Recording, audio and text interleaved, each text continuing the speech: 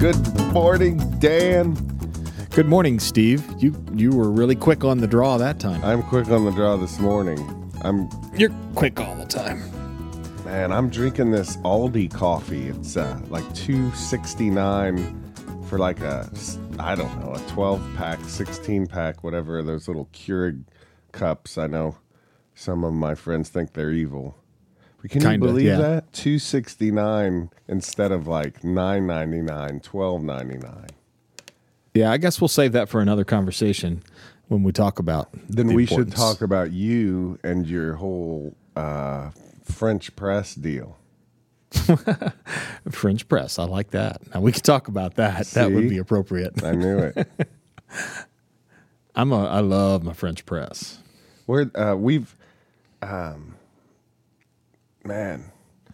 We have had a lot of stuff go on. I don't think we've actually talked here a little bit, really. No, not at all. There's been too much happening.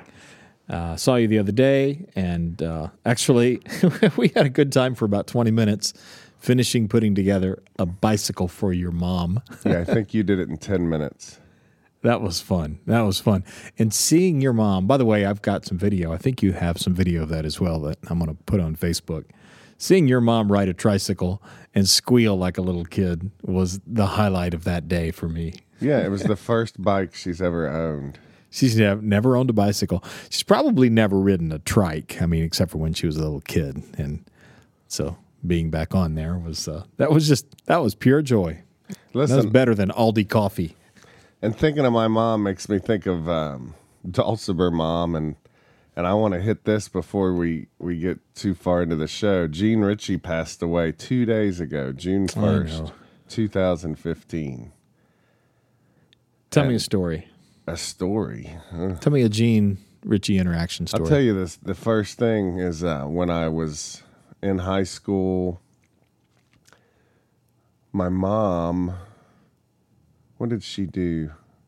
I think she went to the Kenton County, Kentucky Library book sale where they're getting rid of old books, you know. And this is like, I don't know if this was 91 or 89. I can't even remember. But she brought home In Search of the Wild Dulcimer. And I'm pretty sure she brought home Dulcimer People. I think that's the title, by Gene Ritchie. And both of those books, that was the first time I got a sense that there is a community around these instruments, other than just the little club in Cincinnati, you know. And that's such a cool book. And it really made me interested. I wanted to be a part of that community. So really, Gene Ritchie...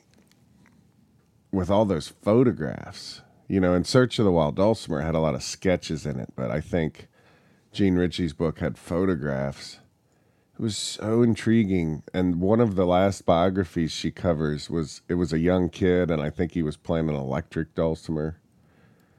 And I just thought, man, you know, it looks like hardcore traditionalists in their upper years. We've got a young kid with, you know, an electric pickup. Clearly, I am into dulcimer, and I really think back to that book as a starting point. And I saw pictures of her, you know, when she was probably in her 20s. And I don't think I realized at first, maybe, I wasn't sure how old anybody was when you look at these pictures. And I just thought, this Gene Ritchie's a babe. And I just those are beautiful. Do you know if George, her husband, George Picot, took those shots? I think he probably did. And he always said something like, and he would say this often to get a laugh out of people. He would say, I wasn't sure about her singing, but I sure thought she was beautiful, or something like that. That's funny. That's funny. I had a phone conversation. I was writing an article about Gene a few years ago, and everything about that phone call I remember because I was excited. You remember things often when you're excited, right? Yeah. Because I was talking to a living legend, two living legends, and I knew it because George was alive at the time. Yeah. And cool. Gene, of course, was alive. And George was upstairs and Gene was downstairs. And I'd already done the interview, and we were working on getting permissions to use some of George's photography for this article. Mm-hmm. And they were bickering on the telephone about where all the pencils were in the house. And she was complaining because he couldn't find anything, and he was complaining because she hides everything. That's great. It really was. I know it's not significant in the life of somebody as famous as that, but it was significant in my life hearing these two people who I kind of had almost speechless respect for being people and getting a glimpse into the way they live their lives. And it was pretty cool. Good folks, totally good down-to-earth people. Totally real people. Yeah. So, and I interviewed her a while back, and I asked her if she could, and see, I think that was, I haven't interviewed a whole lot of people. Well, yeah, I have. But at that point, I hadn't, and I was editing a lot. I hadn't figured out how to just do an interview. And there was this one section where I asked her to give advice to folks.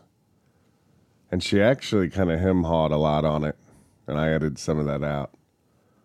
But she was reluctant to give advice.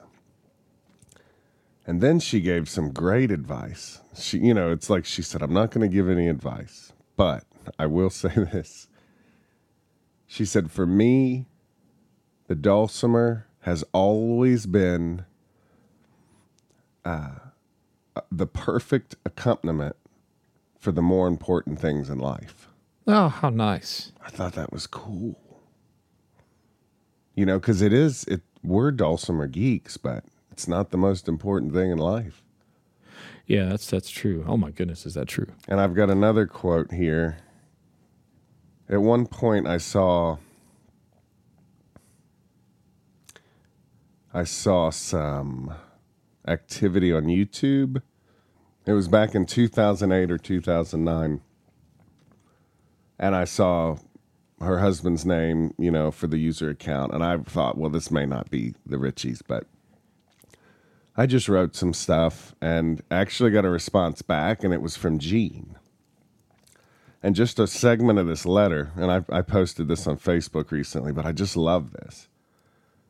She writes, yes, I get to feeling that dulcimer playing has far outgrown me and left my sort of playing behind.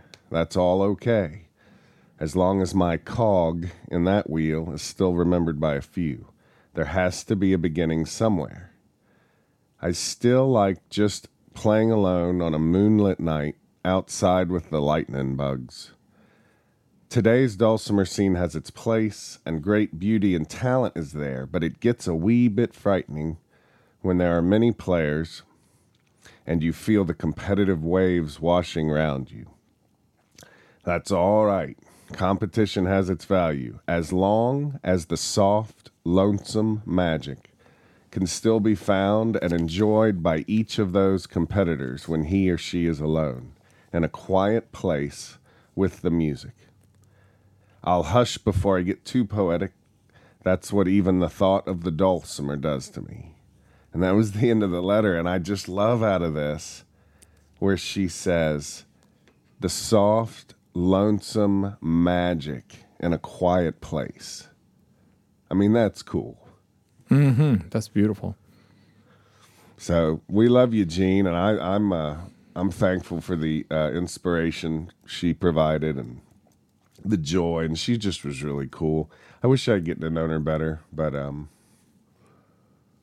I've got one more story. Okay, go ahead. I was in Berea recently. I don't know if it was 2 years ago now. And they were honoring dulcimer builders, and I'm pretty sure the only living one, Warren May, and he was in attendance. And Gene I was there, sick. remember? Oh, you were there. That's right. I was there that day, yeah. That's right. I got some good pictures, actually, of that day. I might see if I can find one and you should we'll look attach those it to up. these show notes. Well, remember Gene had been sick, and they brought her in a wheelchair, and we weren't sure she was going to make it, and she hadn't been attending a whole lot of stuff for a while. Yeah, anyway. I think at that point, everybody thought this may be the last time, or That's one of the right. last times she's out in public, but And I was told specifically that Jean had asked not to be involved in any major way. She just wanted to. She wanted to be in this very tiny audience, and just wanted to be there to support everybody. But she didn't want to play or sing or anything like that, So I was asked to demo a lot of these old instruments, and at some point, when you're just improvising, especially with talking, I end up saying stupid stuff, of course, a lot. But I looked at the fellow who was running it, and I just started messing with him. I said something like, people were asking if I would sing, and so I was looking at him and saying, why don't you sing with me on this next one? Just picking on him a little bit. And Jean happened to be sitting right near where I was looking, and I think she thought I was saying to her, hey, why don't you sing this with me? And I remember her eyes getting really big.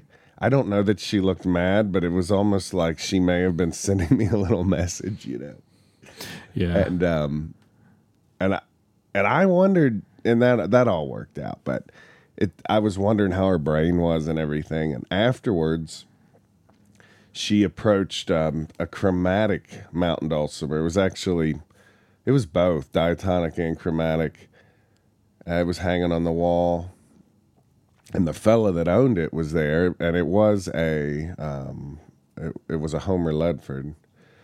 But I'm standing there wondering how Jean's head's doing. We didn't know how sick she was. She just lights up, starts talking to everybody, grabs that chromatic dulcimer down, and just starts playing it. I thought that was so cool. I'll never forget that. There was more Jean there than we knew at the moment. Yeah, absolutely. Until that moment. That's cool. Yeah, I'll see if I can dig those pictures up. That would be great. Get some of those posted. That's a good idea. Wow. So that's sad news. Boy, I don't want the show to be a downer, and I don't think any of those stories. I don't think it's a downer. It's it's sad, but it's adventure that she inspired, and so why shouldn't we reflect that adventure back and and just be excited about her adventure? The weight of her death adds to something that we see because of Dulcimer Players News magazine, in that there's a lot of people that I've gotten to know through the years that are no longer with us. That's right. In this particular community, because the community people tend to come to it at about retirement age. And yeah, so Facebook's been kind of wonderful for that, I think, because we get to participate a bit more in people's lives. That's right. And it's wonderful, but at the same time, it maybe tugs at your heart just a bit more, because you might hear that someone you met once at a festival had died, but now you actually might have been talking to them and sharing pictures of your grandchildren. And the way it worked in the old days was you'd see somebody there were people I would see at every festival, every 2 or 3 weekends, all over the country, same person all over the country.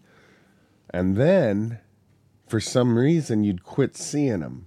But because you're dealing with 200 or 300 people, you don't realize you've quit seeing that person, Mm-hmm. Often somebody would get sick, disinterested, or die, and I don't think you would have any clue about it. And as the years go by, I'm wondering, there could be at least 100 faces that I was really used to seeing everywhere, like these real troopers. And because nobody said, hey, that person's died, I just have no idea. And Facebook hooks us up a little bit on as far as that goes. Yeah, I think that's a good thing. I think it's probably good for the community in the long run. And I know that it's been good for Dulcimer Players News, which I hope in turn then is good for the community. Yeah, we're holding our own and getting new subscribers. Angie and I just got back from a incredible trip, and as she was catching up on the bookkeeping stuff, she said, wow, look at all these new subscribers that came in while we were gone. Yeah, so you went to Africa. That's That's a big deal. Yeah, I don't want to be one of those people that says everything you do changes your life. But this really changes your experience and maybe even your worldview just a bit in breaking down some barriers. Yeah, well, why don't you, I think it's all right to tell us a little bit about this. I don't know that I'll ever go to Africa, but I might. Oh, I hope you do. I hope you do. Well, I have 1,000 stories. I guess the Dulcimer Geek related ones would begin with I made it there and back with the Dusty Strings D300 hammer dulcimer. Yeah, you're supposed to give us an update on that. Yeah, so every step of that was okay. I took advice I had gotten from other veteran musicians, which is when you've well, I'm going to go all the way back to this David Wilcox story where he wrote about this, and you can find it if you just blog David Wilcox flying with a guitar, where he said because he flies all the time, he's gigging everywhere, and he said on days where he'd be really worried about his guitar, those are the days that his guitar would get stuck under the plane. Yeah, that's good. But he said whenever he would approach it with like, it's going to work out. It'll work out one way or the other. And he didn't look like it was a big deal and took his guitar out and played, and just kind of chilled out. He said those were the days that they treated him to him. He said he felt like it was almost like a wild animal looking for the weak one. That's the person who's checking the tickets. And if you look weak, something's going to happen to you. So anyway, I was able to, with the exception of one time, or two times, put my dulcimer on the plane, either in a coat closet or in overhead. Now, a D300, and we should probably check the measurements of that compared to like the Rick Thumb Traveler and some of the other smaller instruments, does fit in the overhead compartment of every plane we were on, with the exception of this little puddle jumper we took from D.C. To Chattanooga. Now, what do you mean puddle jumper? Like a jet with 2 seats on one side and one on the other, or what? Exactly. 2 seats on one side and one on the other. And to be honest with you, I think it would have fit in that too. And if I had it to do over again, especially on the last flight back, I would have been a little more like, hey, can we just walk on and try this? But you know what it's like. Everybody getting on the plane and it's so full and so rushed. You're rushed so you can get in there and sit and not do anything while you wait before you take off. But on all the others, not only did it fit, because they're deep enough, the dulcimer fit, and I could put my backpack and Angie's backpack on top of it. So I was able to honestly say, this takes up no more room than if I just had these 2 bags. I'll tell you what you should have done is once you got those in there, take a photograph of that. I know it. I thought about that once I was sitting and my camera was up in the backpack. And then I sure did. When you go to a plane in the future, you got an 8.5, 8x10 or whatever. Yeah, next time we've got another trip coming up, and I'm going to see if I can't do that. So, yeah. So anyway, that's really good news because you can say, "Hey, look, this takes up no more room. I've done this before, and these cases fit on top of it." Because no one I've ever seen anybody shove their stuff in on top of somebody else's stuff in the overhead. They always put them side by side. But that thing's flat, and you can shove your stuff on top of it, and it's fine. So that was really awesome news. Now, in the 2 times that I had to put the thing under the plane, I had done all the other stuff. I had played, they had seen it. I had gotten there as early as I could and talked to them, let them see what was up. And I had said from the beginning, I recognize there's a chance this will go on under the plane. I'm totally cool with that. I just want you to see it. And then so I would, open it up. I also opened it up for the people who are actually going to put it under the plane. Oh, yeah, that's good. I said, here's the top of this thing. It's really fragile, and I'm making a major trip, and this is probably the only one in the country, so it's really important to me that it makes it. And I was also able to stand and watch them put it on. They did exactly what they said they would do. They put it on last, and when they brought it off, they generally brought it off and put it on its own shelf and hand carried the thing up. So, and I'm nobody special. So, be nice to them. Right. They've got a hard job. So that was exciting. I think I've said this before, maybe on this show, but I always tell them, I'm committed to cooperating with you, but may I please try this? Yeah. Oh, that was kind of the same thing that I was saying. Look, I know this may end up going under the plane. And was even told it would have to one time. So you got a coat closet open? And they said, well, can I go inside? And I'm like, you betcha. So that was good. Well, good. And so you did any native Africans hear you play? Like, did Yes. you really expose somebody to a totally new thing? Absolutely. And I've got some video that the audio's kind of distorted on it, but of me playing hammer dulcimer with a couple of drummers and singers. And so this one came about, we stayed at a camp called Kiambi, and the way they call people to dinner is with the drums, and when the dinner's ready. So I had seen those drums earlier, and just leaning out, I didn't know that's what they were there for, and I was just messing with stuff, and I played drums for a few minutes, and the camp director, I saw her kind of looking at me. At first I thought I was in trouble, and she was like, oh, that's really cool. And she had apparently told the other guys, and then so they invited me to play drums with them, and then I said, hey, I'd like to bring my instrument, and they were excited about that. And yeah, so you betcha, we got to do some stuff. So were you able to bring your, does that instrument have the damper pedal on it? No, I didn't really need it though, because it's small. And if I'd had dampers, it would have been even cooler. But it's interesting, this one song that we recorded, they launched right into the key of G. Can I get musically geeky for just a minute, Steve? Because I think this is important. I think this is really important, and we've got about 8 minutes left. Are you kidding? Can you get geeky on the podcast with geek in the title? Please. I hope so, because this is totally geeky, and we may lose some folks here. But this is what people want, Dan. I don't know. I don't know if they want any of this, but and I know that the word crooked, when we talk about old time music, just means that somebody didn't know how to count well, and that is totally not true. Well, okay, you can go ahead and defend it, but what happens... Oh, I'll swear on my life that's not true. Well, there are songs that maybe they're written crooked, but I think crooked mostly came from people singing and just starting a verse when they wanted to.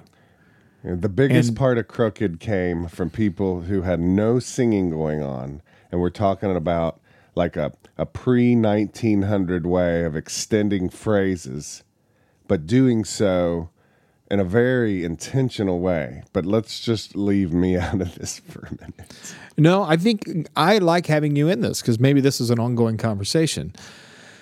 I've noticed in playing with people that I think might represent self-taught people, which I am too, by the way, that have never had to play with a big ensemble, that there's a tendency for them. Johnny Cash did this, that like they'd be playing and all of a sudden they'd just start another verse or they'd start the chorus. Yeah, or extend it by an odd amount. A few beats or a measure more than you would have expected according to the last time through. Or whatever. Right. I would expect that to happen more from somebody who comes from what you would consider to be maybe a primitive way that they've learned the instrument as opposed to a formal way of learning the instrument. And, you learn it and you're cool with it. When there's words, you can get it. And when there's simple things going on, you can get it.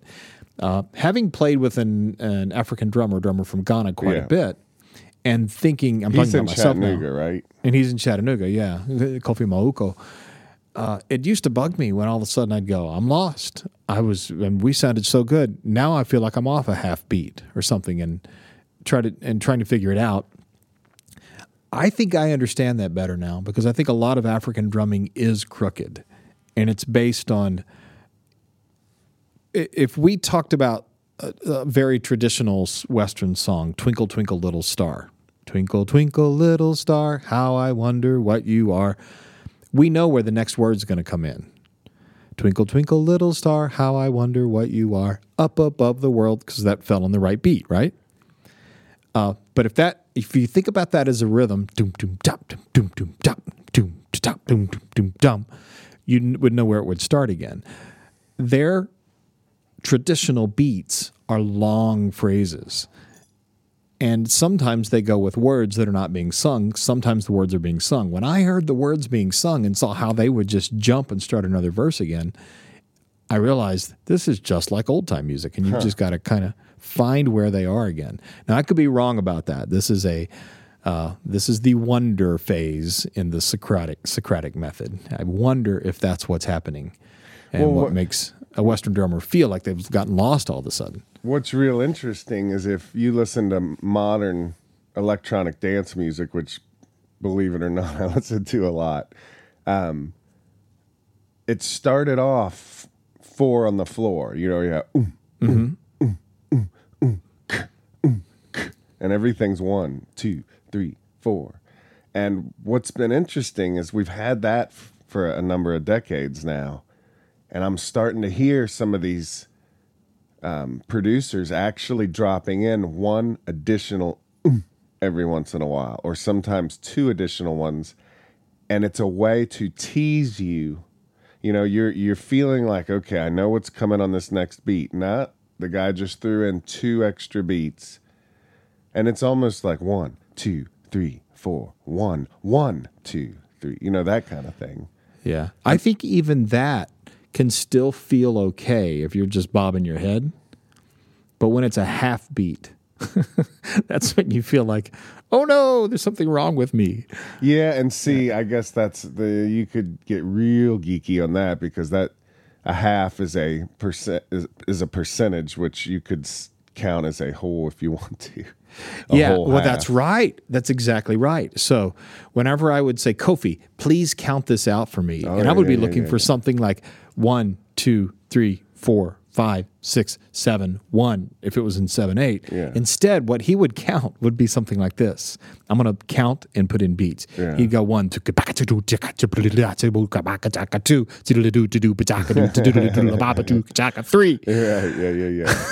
Yeah. That's hard to count because there were these long phrases. See, here we are talking about this, and it's such an exciting topic, but I also would like to hear... Okay, I'm caught. Let me just say that it's totally normal. When I first heard Crooked, I thought, well, that's just field recordings of guys that have gotten so old they're a little sloppy now.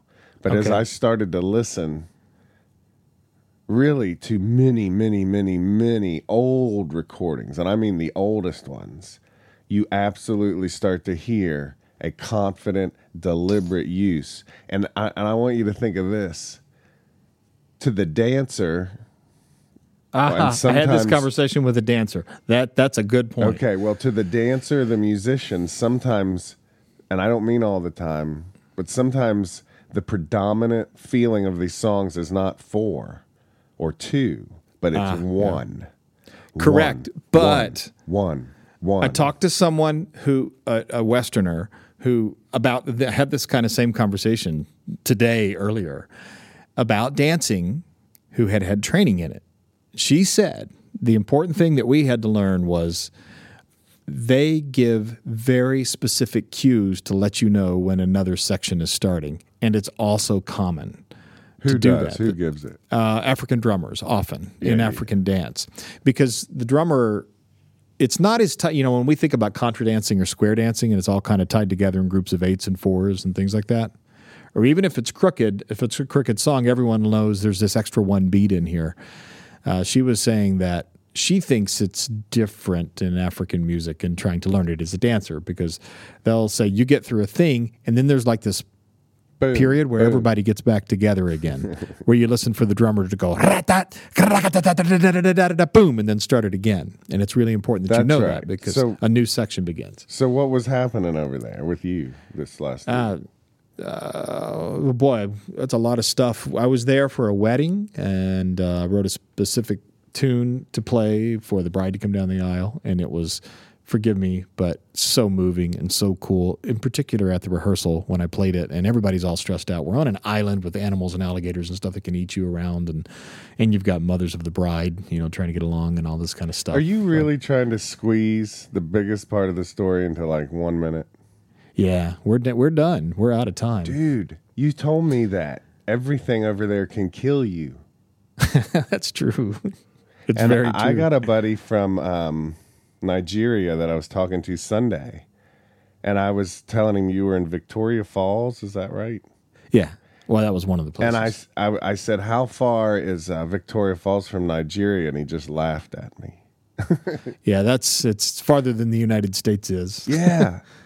Yeah, but probably by 3 times. It's funny because he was pointing out it's much larger country. You know, like Nigeria has very little to do with Victoria Falls. Nothing at all. I mean, if we can go just a couple of minutes longer, You should. It was a geography lesson for me, right from the beginning, learning about Cartesian maps and how all this stuff works. 5 United States will fit into Africa. Tell me that really quick. What was the map distortion deal? I think it's called Cartesian. No, I could be wrong, but I think it's the Cartesian thing. It's when the lines were drawn for trade routes. It was easier for people to follow them if they made them straight in the northern hemisphere, which distorted the southern hemisphere and made it appear really small on the early maps. And there's some people who say it sort of stayed a thing as well, but I don't know that that's true, just to be like, hey, we're bigger than you. But Africa's unbelievable. And here's the thing that I just didn't know, because I don't know that much about geography, but you have all these countries in Africa, and we think about, if you go to New York or you go to Oregon, even though the culture is different from Alabama and Mississippi, the laws are mostly the same. Yeah. But when you go from country to country, which some of these are state-sized or, you're going into a different world. Right. Completely different world. World. Yeah, where we were in Zambia for the longest part, on the border, we were on the Zambezi River, which borders Zimbabwe. If you go into Zimbabwe, there's a good chance you'd get shot. Just crossing the river. I mean, and they could shoot you. And it was also true for the elephants. So the elephants and wildlife that cross this great big Zambezi River to Zambia feel safer there in that they're more docile. I mean, they'll still kill you, right? But they aren't as jumpy as they are on the other side because they're being hunted on the other side. So that just changes from one small country to the other. And languages change. There's hundreds of different languages. I don't know. You feel safe in some places and you're very unsafe in others. The biggest mistake you can make is to think you're safe when you're not. And I guess there's sometimes when you think you're unsafe and you aren't. I would think those could be equal and opposite errors. You could also say the biggest mistake would be to not go to a place because you're worried about feeling unsafe. And maybe one of the smartest things you could do is to not go to a place because you're feeling I don't know. unsafe. I'd do it again, and I want to do it again, and I want to take my grandchildren there. Well, I don't want to do it, but I will if I get a chance. That's good. Maybe we'll do it together. So, hey, we should wrap this up. There's much more to tell, but I'll tell the rest of the stories. Yeah, the next 7 podcasts will be about Dan and the various mosquito nets that he encountered. I'm going to tell the stories with photos and videos on Facebook, so join me there. Hey, you people listening to this show, we'll see you later. Can you write us and tell us that you're listening? Because this could just be me and Steve talking to each other. They're not even hearing you right now. They just hung up. And that's probably true. I'm okay with just talking to you because we do this anyway. So you want to hear from people? I think it would be nice. I'll tell you what I would like to see. You don't have to have an Apple device to listen to this show. So I'd love to hear from some folks who are listening to this podcast on strange non-Apple devices. Maybe on their shoe phone. If there's any difficulties with it, we're learning about this stuff. And also go to iTunes online in your browser and leave some reviews on this That's show. Really important. Really, really, really important for us to be able to have, if you want to get other people to hear it. But see, here's the thing, Steve. Dulcimer geeks, maybe I don't really want to tell anybody else I listen to this because it's, it's a private affair. Because I'm a geek. And geeks don't really do that. Right, so they just need to use an anonymous identity. All right, that's enough. Hey, thanks. You have a good week, dude. And we didn't even talk about your mom riding a tri-clutch. So. You are extending this program past its usefulness. Goodbye. See you.